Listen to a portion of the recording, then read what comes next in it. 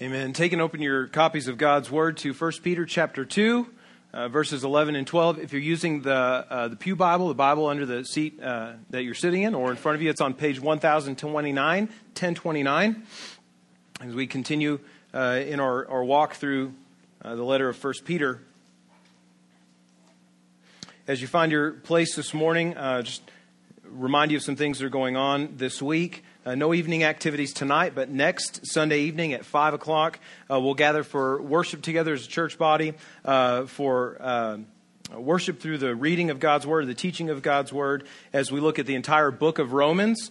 So you can, in preparation this week, be reading through the book of Romans. This week we'll share in the Lord's Supper together as a church body next Sunday night at 5 p.m. as part of our worship.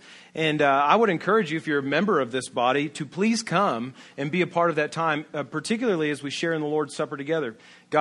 Jesus has given the church two ordinances to follow, two things to do regularly as a body.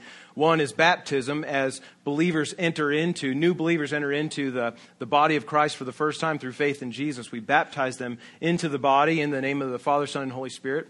But then Jesus has also instructed us as a body to take the Lord's Supper together, to do that in remembrance of Him, His death and resurrection for our sins and for our justification with God. So make next Sunday evening a priority for you and your family to worship together, especially as we take the Lord's Supper together as a body. This Wednesday night at 6:15, you'll know we have prayer. As a church body, we meet in room E1. That's in this east hallway, first room on the left.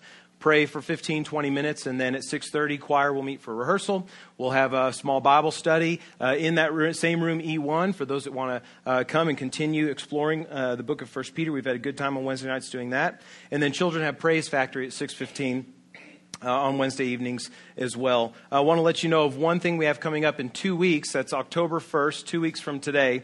Right after worship that morning, we're going to grill some hot dogs, and we're going to have lunch together as a church family. And we're going to give you several opportunities, of ways that you can know how to plug into service in the church body. So maybe you've been here for a long time as a member, or you've been a member for a short time, or even you're thinking about joining our church, and you're looking for a place and a way to serve. We're going to have several opportunities for you to begin to plug in with people that are already serving in different ways, as greeters, as ushers, hospitality team that takes care of coffee and things on Sunday mornings. And if you're interested in serving in children's ministry or with youth, Sunday, October 1st, right after church, we'll have lunch together. We'll get in little groups, and you can talk with folks that are already serving about how you can begin to plug in and serve on those teams too. And so I'm really looking forward to that. It's going to be a good time together as a church body as we endeavor to serve the body together well. That said, let's turn our attention to 1 Peter chapter 2, verses 11 and 12. And as we read this together, let's do as we have and stand together in honor of reading God's Word.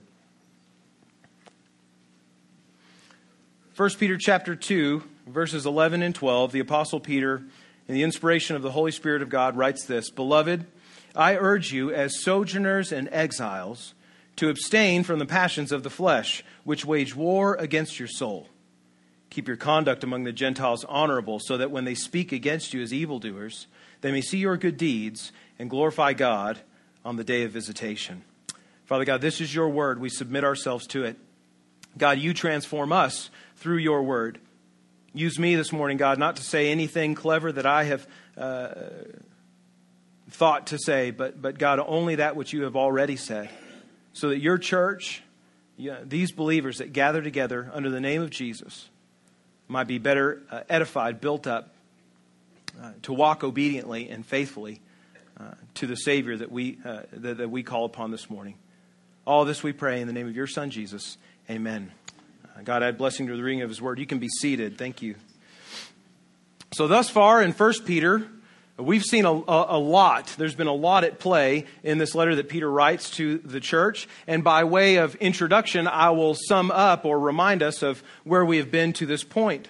So far, Peter has spent quite a bit of time laying out a clear theological description of what God has done in salvation, in saving people, and as a result, what God has called those He has saved to be and to do.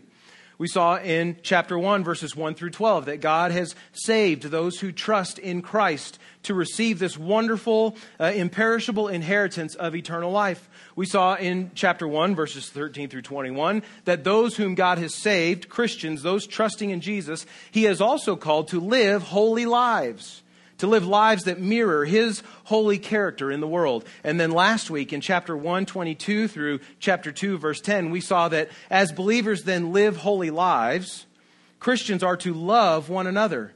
They're to grow in God's Word. And as they do that, God builds them to be a living witness, a living testimony to the good news of forgiveness of sins that comes through faith in Jesus.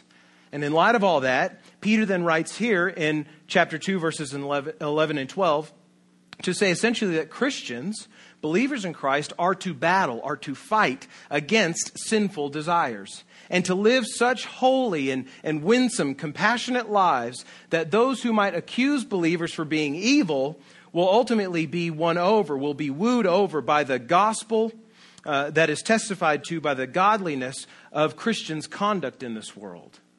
So let's look then at verses 11 and 12 of chapter 2. And as we do, first we see in verse 11 this call, Christian, fight for holiness.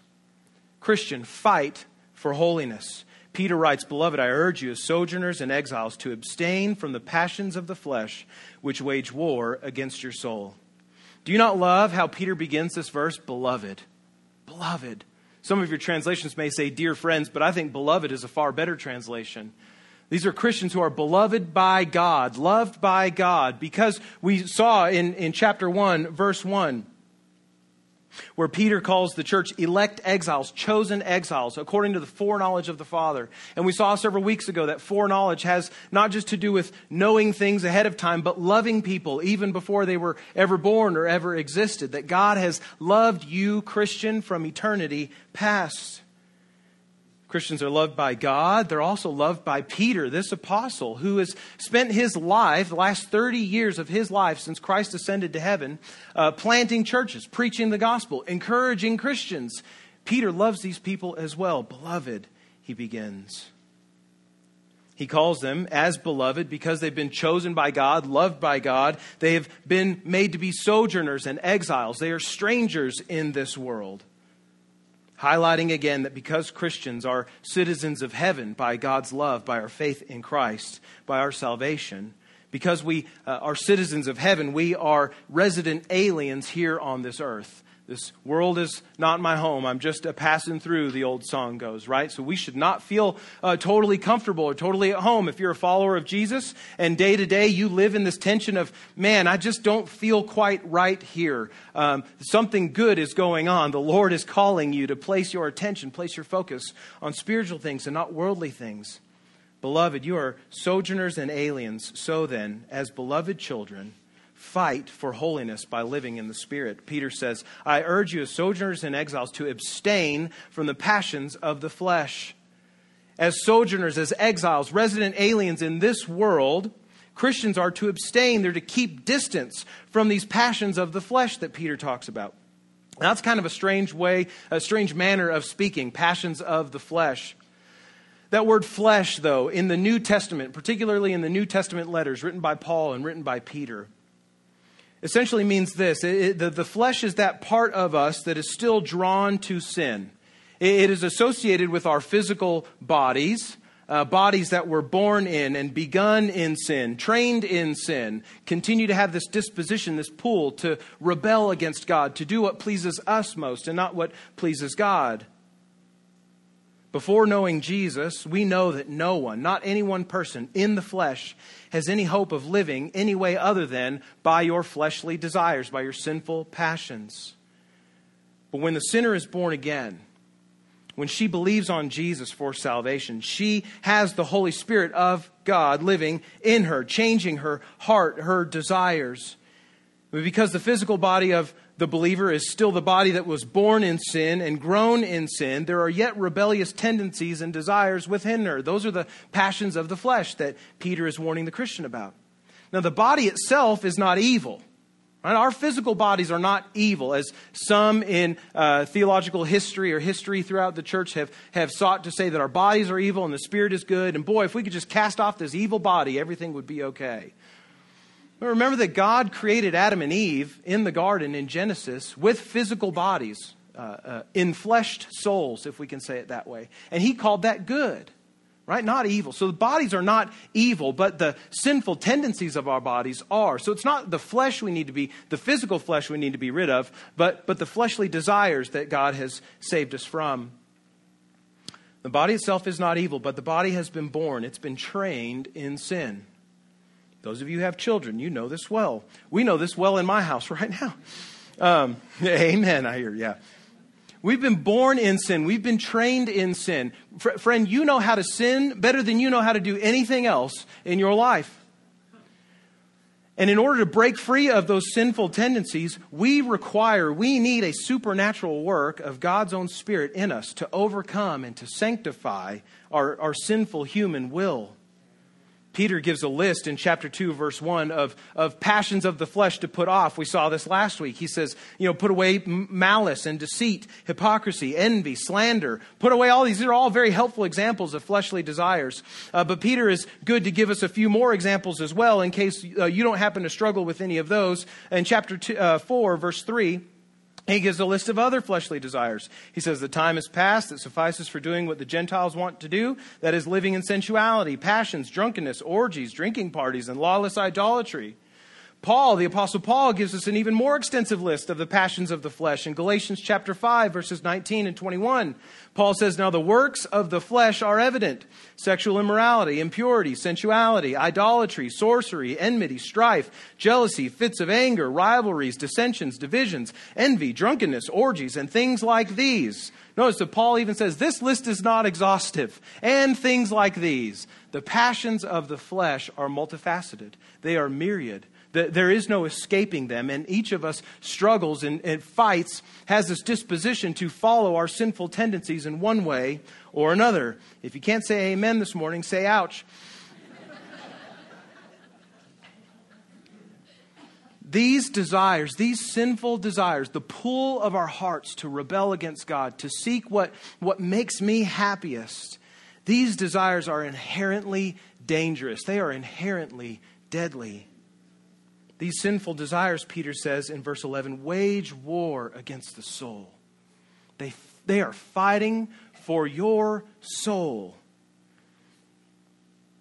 Yet we do often, as Christians, find ourselves, even though we know that we are saved, even though we know we are trusting in Christ, we often do find ourselves, don't we, doing the sorts of things that we have been saved from and called not to do.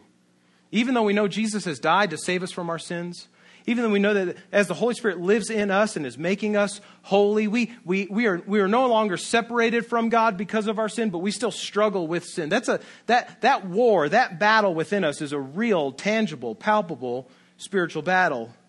This is the tension that we live in as followers of Jesus. The Christian, the believer in Jesus, knows that he is saved from sin. He knows that his sin is forgiven. But he also lives with the regular pull of sin in his own heart away from the Holy Spirit, away from holiness, away from the Father. We know that we are being made to be holy as the Holy Spirit lives in us, but at the same time, we know that there are parts of us that still chase after unholy things. But because we're beloved by God, because He has loved us, He's chosen to save us, He has caused us to have faith in Christ, we need to then be obedient to pursue the command to be holy as God is holy that we saw several weeks ago, earlier in Peter's letter. We need to recognize, as part of that pursuit of Christian holiness, we need to recognize the real and present danger of sin. Our hearts need the reminder of God to Cain before he killed his brother Abel in Genesis 4. You recall there, Cain was jealous of his brother Abel and that God had favor on Abel's sacrifice and not favor on Cain's sacrifice. And Cain, in his anger, sought to kill his brother Abel. And as he's plotting and scheming out in the field, the Lord comes to Cain and he says to him this: sin is crouching at the door. Its desire is for you. You must rule over it. This is the picture of what God says about sin, about temptation to Cain. He says sin, temptation, is like a wild beast, a wild lion crouched down in the grass of the plain, waiting to pounce on its prey. And it's waiting to eat you alive, Cain. Its desire is for you. You must rule over it. See sin for the danger that it is. Recognize temptation. Flee from it. Avoid it. Put it to death. Otherwise, it will kill you. Christians are to wage war against sin and sinful desires. We're to fight for holiness because sin is dangerous. In our flesh, this is incredibly difficult to do. In our flesh, it is impossible to fight against the disposition that we have in our hearts to sin. But Paul, famously, in Galatians 5, verses 22 through 24, says that even though you can't do it on your own in the flesh, you can do it with the help of the Spirit. Galatians 5, 22 to 24 says, the fruit of the Spirit is love, joy, peace, patience, kindness, goodness, faithfulness, gentleness, and self-control. Against such things there is no law, and those who belong to Christ have crucified the flesh with its passions and its desires. Friend, you need to realize that the battle against sin is not a physical battle, but a spiritual one. It's not a battle you can fight in the flesh. It's a battle you have to fight in the Spirit. You can sooner blow out a forest fire like a birthday candle than you can battle against sin in your own physical strength. It's not possible. You cannot do it. You need help. I need help to overcome sin in our life. We need help from the only one who has never sinned and from the only one who has never given in to temptation. We need help from Jesus. And Christian, you who trust in Jesus today, you have that help with the very Spirit of Christ that lives in you and dwells in you. So fight for holiness and for holy character, not in your own strength, but in the strength that God provides through the Holy Spirit. That your life might not be marked by chasing after these sinful fleshly desires, but that your life might be marked by the fruit of the Spirit, the work of the Spirit in you. Love, joy, peace, patience, kindness, goodness, faithfulness, gentleness, and self-control. As the church, then, as we fight for holiness, in our fight for holy conduct, for conduct that honors God and reflects the nature of Jesus, we must fight together against sin like the spiritual battle it really is. We have to fight against sin like the battle that it really is. There's a reason Peter uses warlike imagery here in talking about sin and fighting against it, because it's a war. And it's a war for your soul. We know that, don't we? We know that. Those of us who are in Christ, we know this constant tension that we have. The Spirit, the Holy Spirit, pulling us, drawing us into holiness and a more Christ-like conduct and manner of living. And yet our flesh pulls us the other way. And so sometimes we find ourselves with those words of Paul from Romans chapter 7 echoing in our heads. I do the things I don't want to do, and I don't do the things that I do want to do. Wretched man that I am, who will save me? We know, as Paul knew and explains in Romans chapter 8, Jesus will save me. He who never sinned took my place on the cross to die for my sins, that not only might my sins be forgiven, but that God might now live in me and help me to overcome these things that I can't get past. Christians, we know this battle. We also need to recognize that this is a battle we can't fight or win in our own power. You weren't saved from your sin on your own or in your own strength. You certainly won't have victory over sin on your own or in your own strength. And in this world where we live as strangers and aliens, the odds are ever stacked against us in this fight against sin. Temptation is everywhere.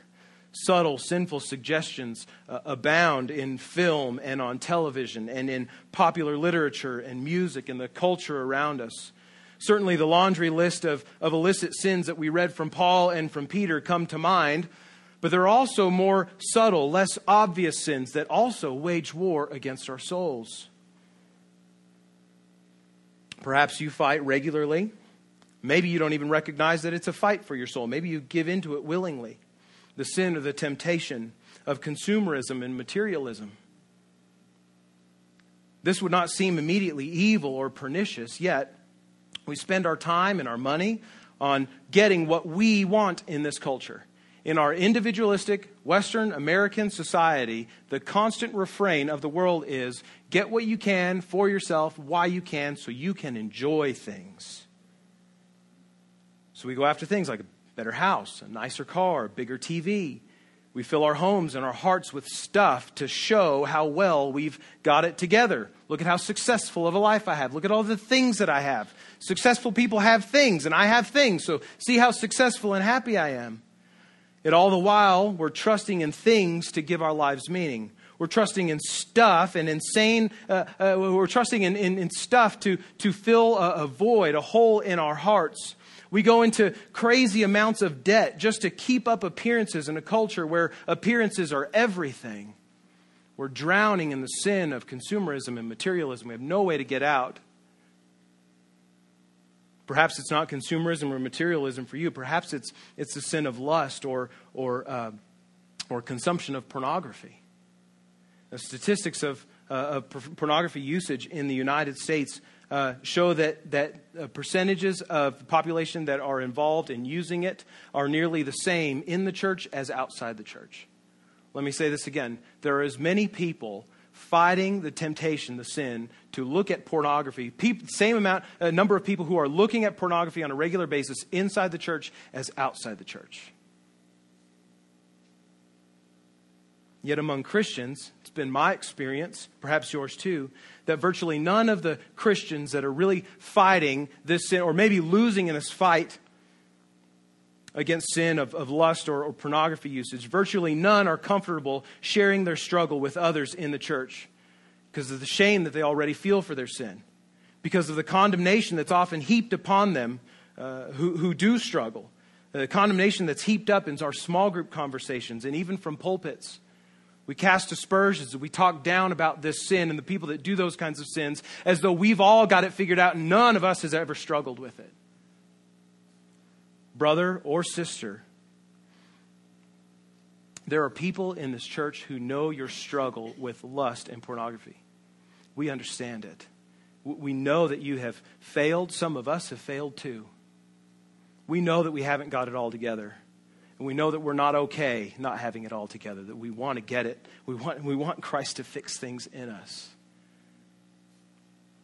Maybe those things aren't struggles for you in your life. Maybe those things aren't temptations for your life. Maybe there's just unresolved conflict in your marriage or in your family. I've often known families who at home, everything's crumbling apart. Mom and dad don't get together. Kids are a mess. Whole family life is a wreck. But on Sunday morning, you wouldn't know it and no one else in the church would either. Because we put on a happy face, let everyone know that everything's okay, we've got it all together, and all the while we're struggling in our home because they're broken and we're losing this fight against sin of conflict and unresolved conflict and unforgiveness and bitterness and anger and rebellion in the home. But we put on a happy face at church because at church, people got to know that I have it all together. The brokenness that comes from these lesser seen sins, these often hidden sins, then in the church goes unhealed and unresolved. The fight is never fought because we pretend like there's no war waging. Our sins are unsuccessfully fought against because of the need to appear as though we've got it all together. Peter says, "Beloved, I urge you, sojourners and exiles, abstain from the passions of the flesh which wage war against your soul." We do need to fight against sin. We do need to fight against sin in all of its forms in our life. Not just these licentious, illicit things that are listed in Scripture, but against the things that society would say are not so bad. We need to fight against every kind of sin, but we need to do this, wage this battle, fight this fight against sin, not in our own power, certainly in the power of the Holy Spirit. You can't do it on your own. So submit your life to Christ, submit your life to God that He might fight for you. But also, we need to fight this battle in the strength of the family of faith that God has given to us. Brothers and sisters, we need one another's help here. You need help to fight against sin. Not just help from the Holy Spirit. You need help from brothers and sisters in this body who know you and care about you. We need to be honest about the fact that we don't have it all together in this life. And we need to be clear about the fact that we don't want to stay in this place of not having it all together. We need to be able to be a safe space where the grace of God abounds so we can say, brother, I'm struggling with this. I'm fighting this. I've failed in sin in this way this week, and I need help. I don't want to stay there. I need help to walk in repentance. I need accountability. I need assistance. I need you to check in on me. I need you to pray for me. Christian, and here I'm speaking to every one of you who claims Christ as Savior, you need someone in your life to share your struggles. You need someone that you can confess sin to. You need someone that you can confess your temptation to. You need someone who can pray for you and with you and who can help you resist temptation and help you to repent from sin. The church is a place for sinners, but only a certain kind, repenting ones. The church is a place for people who are broken, but who don't want to be anymore. We recognize our brokenness, and we also recognize the help that we need from Christ to save us from our sin, and the help that we need from other brothers and sisters to wage this war against sin in this life. Friends, as your pastor, can I ask you this? Can we please be that church? Can we be that? Can we be that church where people who are broken and messed up and whose lives are out of control can come and find rest? Can come and find grace, can come and find help, and not shame or condemnation or ostracization. We can't help you. You're not enough like us. Your problems are too big. We can't handle that here.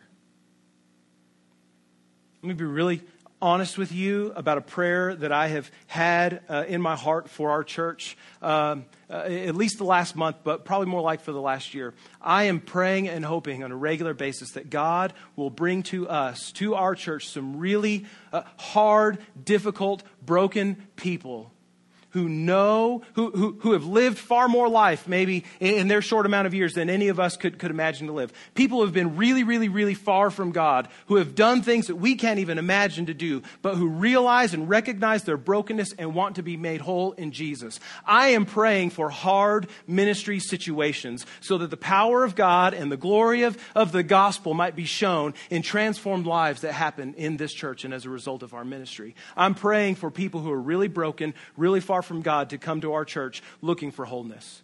You know what I need from you? I need you to stand with open arms, arms of grace, open arms of those who know and have tasted the immense love of God in Christ, to wrap your arms around those broken, hurting people who maybe have lived their lives for a long time very far from God, and to say, brother, sister, it's not okay, but we're going to walk together. I'm going to hold your hand, arm in arm. We're going to fight this fight of sin together. We're going to repent together. Church, can we be that church? You know where it starts not just with an attitude, but also with actions. So this means that in order for us to be opening and I'm not saying opening and affirming of all sin, but affirming of sinners as people who are created in the image of God, that God intends to save through faith in Christ. It starts with us being able to learn to be honest with each other about our struggles and our fights. Right? If you know that you just in your life, you don't have it all together, and you would be so bold as to raise your hand so that I don't have it all together, would you do? And I'm not raising my hand as an example of what it looks like to raise your hand. I don't have it all together. Okay? Let me be really honest with you. I want to model this for you. And so this is not an example. This is a real life fight for me. My battle against sin takes many different forms, but here's one that has affected more relationships and things in my life maybe than most, and that is anger. Can I confess to you that I love to be angry? That's psychotic. I don't know what kind of... I love to be angry. I love to feel that sense of control that I have when I'm angry. And just livid and to the point of wanting to scream my brains out. My love for anger has harmed my marriage at times. It's affected my relationship with my children at times. It's affected my relationship even with people in this church at times. Oh, that kills me. It kills me. I love to be angry, but as I'm angry, I hate the sin that is coming out when I'm expressing my anger.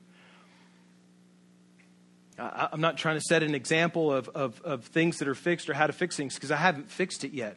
It's still a fight for me, a daily fight for me. Friends, will you pray for me? Will you pray for me that in the power of the Spirit and with your help, that God might give me victory over anger in my life? Help me be accountable to that, please. If you see me losing it, call me on it, catch me on it. Do it graciously, but call me on it. Friends, this is what it looks like to be open and honest. We have to be vulnerable. We're opening ourselves to the possibility of being hurt by somebody else by confessing our sin. Somebody may take that and run with it in the other direction, may take advantage of you. Prayerfully, that won't happen as we do it. But as we seek God together and seek to fight against holiness, we have to fight for transparency about our sin and our desire to have victory over it and to help one another to do that. Christian, fight for holiness. Then look at verse 12. Peter says essentially, Christian, so not just fight for holiness, but also live with gospel integrity. He says, keep your conduct among the Gentiles honorable, so that when they speak against you as evildoers, they may see your good deeds and glorify God on the day of visitation. Keep your conduct honorable among the Gentiles, among unbelievers, Peter says. Essentially, that is to say this: live with Christian integrity and holiness, especially when you're in the presence of non-believers, especially when you're in the presence of those who don't know Jesus. Now, this word conduct that Peter uses, keep your conduct honorable, is a word that he uses 6 different times over the course of his letter. We've already seen it twice, once in chapter 1, verse 15, where Peter says, as he who called you is holy, you also be holy in all of your conduct. In chapter 1, verse 18, where Peter says, knowing that you are ransomed from the futile ways, that is the futile conduct, is the same word in the Greek language, inherited from your forefathers. We see it this week, right, in chapter 2, verse 12, keep your conduct among the Gentiles honorable. We'll see it next week in chapter 3, verses 1 and 2, where Peter addresses the way that wives, believing wives, are to live with their unbelieving husbands, saying, wives, be subject to your own husbands, so that even if some don't obey the word, that is the word of the gospel, they may be won without a word by the conduct of their wives when they see your respectful and pure conduct. He's going to use it again in chapter 3, verses 15 and 16. In your hearts, honor Christ the Lord as holy, always being prepared to make a defense to anyone who asks you for a reason for the hope that is in you. Yet do it with gentleness and respect, having a good conscience, so that when you are slandered, those who revile your good behavior, your good conduct in Christ may be put to shame. Several times, Peter calls the church to live with holy conduct, to live with godly conduct, to have this behavior, this pattern of living that reflects holiness and godliness. And yet, there's this paradox of living with gospel integrity. When we say what we say and believe what we believe about the gospel, about the good news that Jesus died for sinners, and we live in light of that, we proclaim that into the world, we live lives of holiness, the paradox is this: that you, in living godly lives, will be called evildoers by non-believers. Certainly it would seem evil, wouldn't it, to a non-believer not to fall in line with the prevailing sinful current, not to join in with the kinds of sin that the world says is okay. Certainly this much is true even in the 21st century, where the dogma of tolerance, which is equated with indiscriminate acceptance of all people irrespective of what they're doing, this dogma of tolerance prohibits any dissent from the current cultural and even sexual revolutions going on in our nation today. This is the paradox of holy living, that in doing what God has commanded, those who have no regard for God or for godliness would call Christians evil. Yet, God, through Peter here, insists that Christians must continue to live a holy life, because as they do, non-believers are given a light by which to see their own sin and the grace of God in Christ. It says, keep your conduct honorable among the Gentiles, so that, for the purpose that, when they speak against you as evildoers, they may see your good deeds and glorify God on the day of visitation.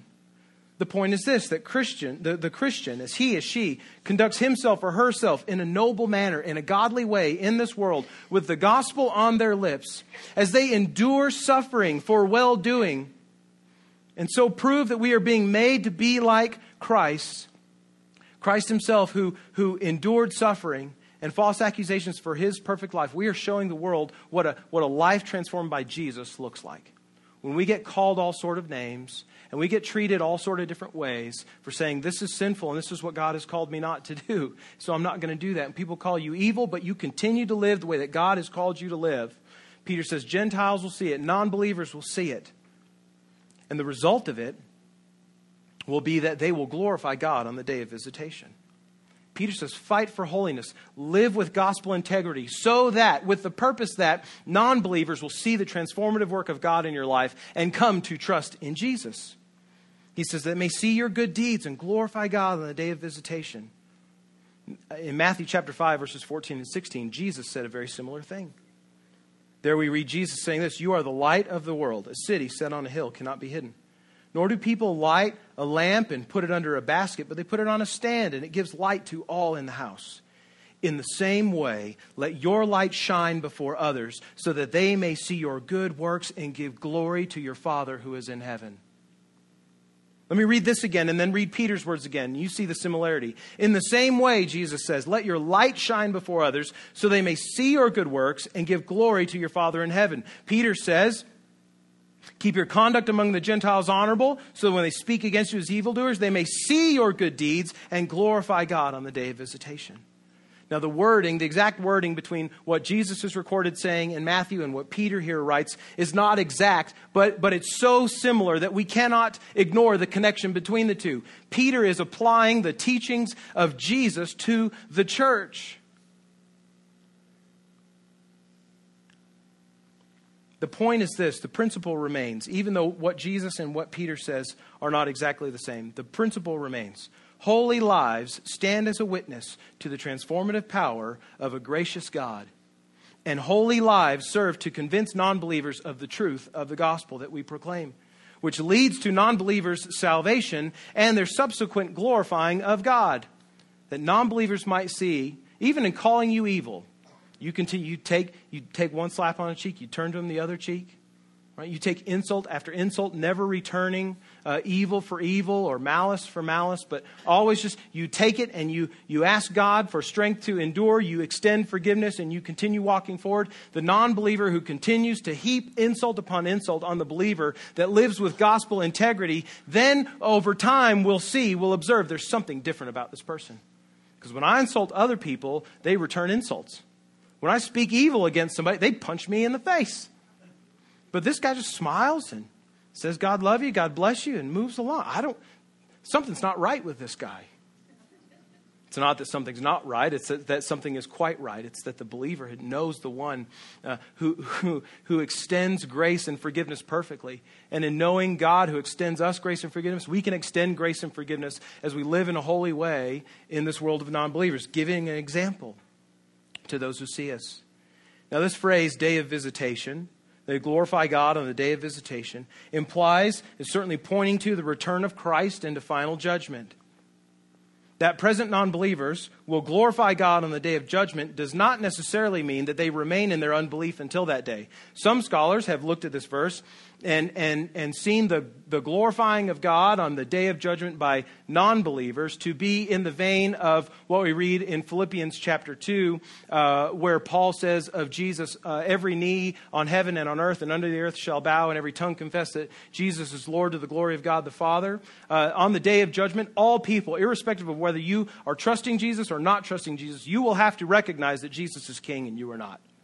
Now, for those of us who are in Christ, that's a glorious day. It's a wonderful day. It's a happy day. Because our King is here, right? Our King is reigning perfectly and eternally. For the non-believer, that's a hard day. The non-believer, he recognizes, he calls out what he does. He recognizes what is true, that Christ is Lord, but he doesn't like that he does it.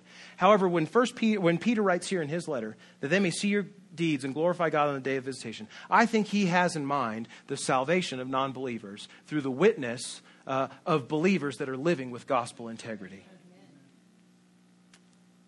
So notice then that Peter, though he calls the church to holiness, he calls the church to abstain, to distance themselves from the sinful pull of the world and of the flesh, he does not call the church to retreat from the world. He doesn't say fight for holiness, build yourself a bunker.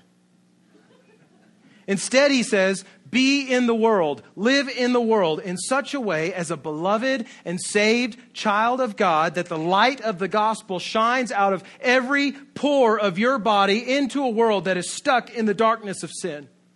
Think of it this way. A Christian, God has not saved you, nor has he saved anyone from sin to remove them from the dangers of this world. Rather, he has saved us that we might join him in his divine rescue mission of those that are lost and far from God in this world. God doesn't save you to strip you out of this place so you don't have to do anything. God saves you and he leaves you in the muck and mire of a sinful world so that you, in knowing the King, in knowing the one who rescues, can point others to the gospel, to the good news of Jesus, the Son of God, who died for our sins and rose from the dead. That by faith in him, their hearts can be transformed, their lives can be changed. They can begin to live not as those who are slaves to their sinful desires, but those who enjoy doing holiness because God has made them to be holy. So then, church, as believers, we are obligated to live with such Christian integrity and compassion in this world that no one can deny that we have been changed by the gospel. That's where the rubber meets the road of this passage in your life. To live Christian in this world with such integrity that as you proclaim the gospel of Jesus and you live out a life transformed by the gospel, where you are loving others, you're extending grace and compassion to those in need, pointing people to the Savior that they need to know, that no one in this world, whether they call you evil or not, or irrespective of what they think about you, no one can deny that your life has been changed by the gospel. That's what we're called to do. That's how we're called to live. Christians are not to disengage with the world in which they find themselves, to be sojourners and resident aliens, to be exiles. But we are to so engage in this world in such a way that is undeniably and recognizably Christian. So teachers, we have many in our church body. As you think about living with gospel integrity in the world, every day, preparing yourself to teach children, whether you teach in a private school or a public school, go into it with a mindset that you're going to teach and to treat the children that are in your care with all of the love of Christ and conviction of your faith at every turn. See the massive amount of influence that you have in the lives of children and in their families who may not know Christ.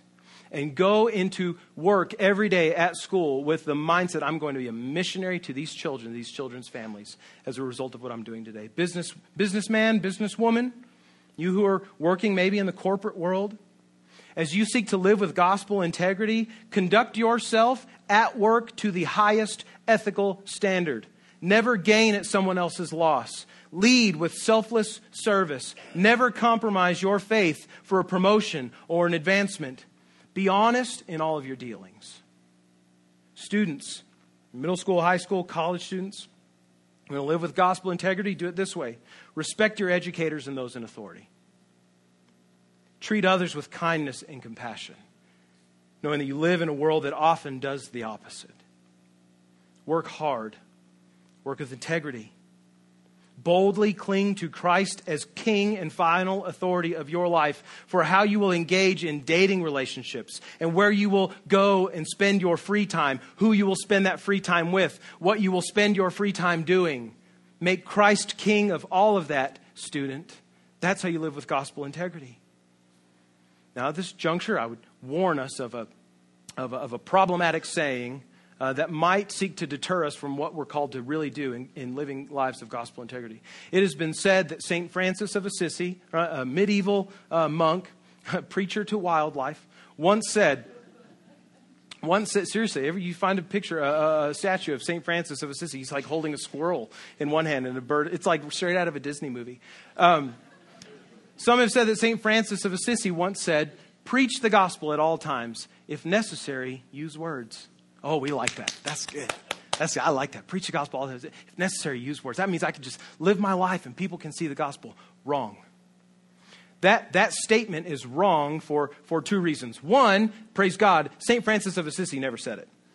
St. Francis of Assisi was a preacher using words.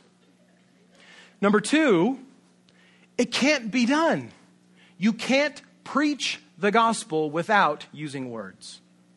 Now, you can live a life of integrity that is not necessarily a life of gospel integrity because you're not proclaiming the gospel with words into the world. I know lots of lost people that are really nice folks. I know lots of people that are far from Jesus that work hard, that work with integrity, that do good work and do care for others. I know lots of lost people that are good students that respect their elders and they work hard in school and they don't waste their time on frivolous things and they're not getting into trouble in the world, but they don't know Jesus. It is possible to be a really nice person in this world, to live with integrity, but to also live in integrity in a way that the gospel is completely absent from it. To live a life of gospel integrity, you must not just live this way and show a picture of what a Christian life looks like, but you must also proclaim that which makes you Christian. You cannot live a life of gospel integrity without proclaiming the gospel. As you do that, as you preach the gospel to a lost world, and as you live with integrity, and live in the way that God has called you to live, you can expect to take your lumps for being a follower of Christ. Expect it. Look forward to it. As much as you can, plan for it and prepare for it. You can expect to be called evil for calling sin what it is. You can trust that in many ways, as you follow Jesus in this world, that you will not always be well liked by those who despise the things of God. But you can also know that as you live with gospel integrity, as you fight for holiness, that God is working through you in your pursuit of holy living and gospel integrity to put before non-believers around you, people who don't know Jesus, an example of a life transformed by Jesus. That they might not just hear the message of the gospel, but see it in action. And to want what you have, which is not a nice life, but to want what you have, which is a relationship with the God who created you. Freedom from sin. The ability to say no to fleshly desires. The ability to walk and to live in such a way that brings life and grace to others because we have received life and grace from God. Christian, fight for holiness. And Christian, speak and live with gospel integrity. Let's pray.